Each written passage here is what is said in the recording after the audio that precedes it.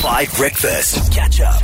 If you figured out that you've got something unique and special and interesting, cool, there's going to be some life upheaval that's going to happen because you're kind of choosing to potentially change careers or at least add a career. What do you do to figure out what you need to do to make this new career happen? Yeah, I think that's a really good thing to think about, because I suppose the beginning of the journey for different people looks very different. So I kind of want to just run through a couple of scenarios and be like, what would Binwe do? Which was just by no means what everybody should do, but it's certainly what I've seen work. WWBD, yeah.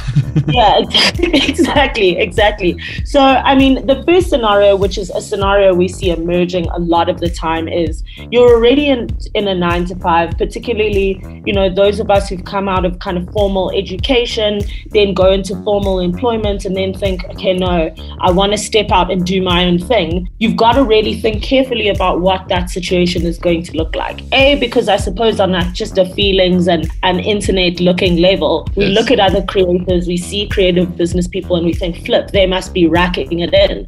But people have been in the game for a long time before they get comfortable. So what I would suggest, particularly if you're already in formal employment and you're looking to transition out, is to really get real about what your finances look like. You may well think, yeah, I've got this really good base of money, so I can kind of do this. But of course, you're counting the income that you're getting from formal employment. So if you were to remove that and look at the trends of how you were sort of drawing in income over the last 3 months, what would that look like? Get very real about what your expenses could potentially look like. Sure. So, just from a personal point of view, but also what's going to be required to run this idea. Are you going to need more equipment? Are you going to need this and that? And then you can kind of start to get a realistic picture of what is required on your end to start this in such a way that it survives. Because I think that it is also possible to say, I'm quitting my job today. I hate this. I'm going to pursue my dream. And that feels like a very super empowering moment until you realize, heck, I actually don't have the resources necessary to make this business happen. And then it becomes a bit of a kind of grudge decision. So, if you're coming from that angle, be very, very sure. The other scenario that we see emerging a lot, particularly from people who have come from sort of,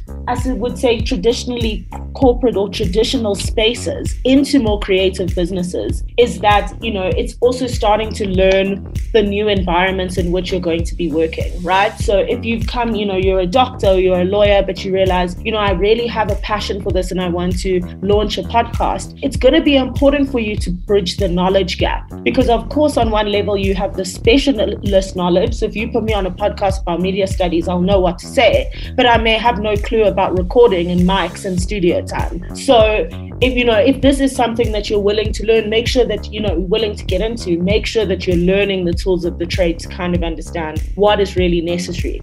Similarly, for people who are perhaps formally educated in one place, but they decide, okay, I'm a self-taught painter or I'm a self-taught designer. Make sure that you're understanding what resources are required to run that. So from a creative point of view, what kind of upskilling are you going to need? Sure. Are you going to potentially need to go and do a bit of a DJ boot camp, all that sort of thing? And I keep saying this, and I think it's the important thing, is that it is possible to kind of, pull the plug and say, I'm ready. And if you think you are, the intention of this advice is not to make us too risk averse or to think that, all of these things have to be in place.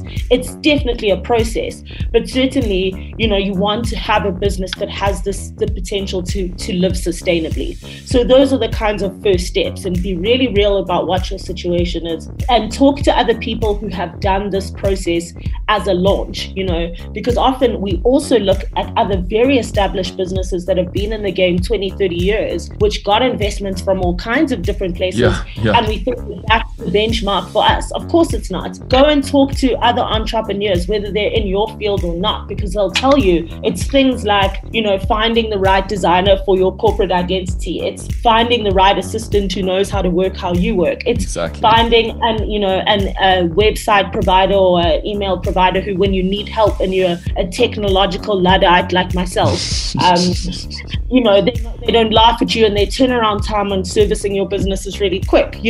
Those are the the things that people who have kind of been in the mud, as it were, at the beginning will really be able to tell you. And it's really important to build that network of encouraging, affirming like-minded people right from the beginning. Because when you start to think, oh no, what have I done? That's the community that's going to keep your business going and keep it sustainable.